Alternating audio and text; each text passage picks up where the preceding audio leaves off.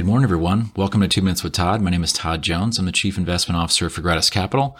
Thanks for joining us this morning, and welcome to 2021 after a brief holiday break. Now we're back. First, let's turn to some financial market data from last week. This was the first full week of data that we've gotten since 2021 started, and it was pretty positive across most of the risk markets. The S&P 500 was up 1.8%.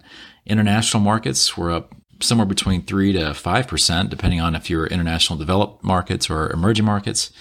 Russell 2000 started off this year out of a cannon, up roughly 6%. And interestingly, the bond market, the aggregate bond index, was down 1%. As you may have noticed, the 10-year bond yield has now peaked itself above 1.1% for the first time in quite a while. It's got to be since, I think, March of last year. Turning to some events from the week that may have drove performance, you may have noticed, of course, that there was some civil unrest at the U.S. Capitol building last week. Markets basically looked through that, indicating that there was not a lot to be concerned about.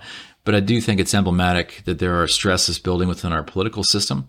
And I think this particular administration is going to be very careful to try to thread the needle to make sure we don't upset the apple cart from the progress we've made so far from the COVID recovery.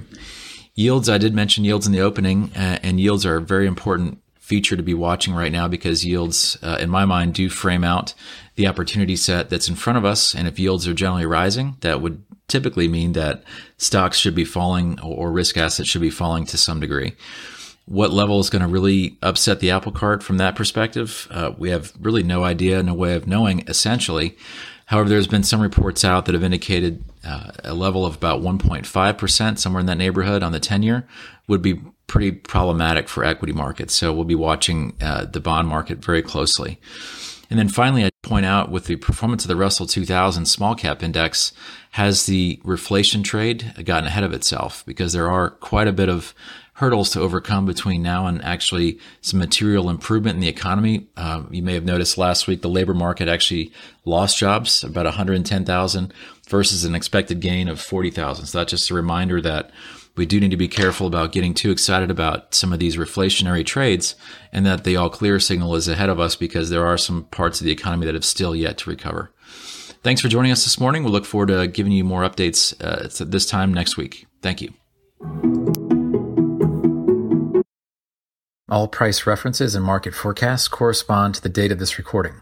The information contained does not constitute research or recommendation from Gratis Capital to the listener.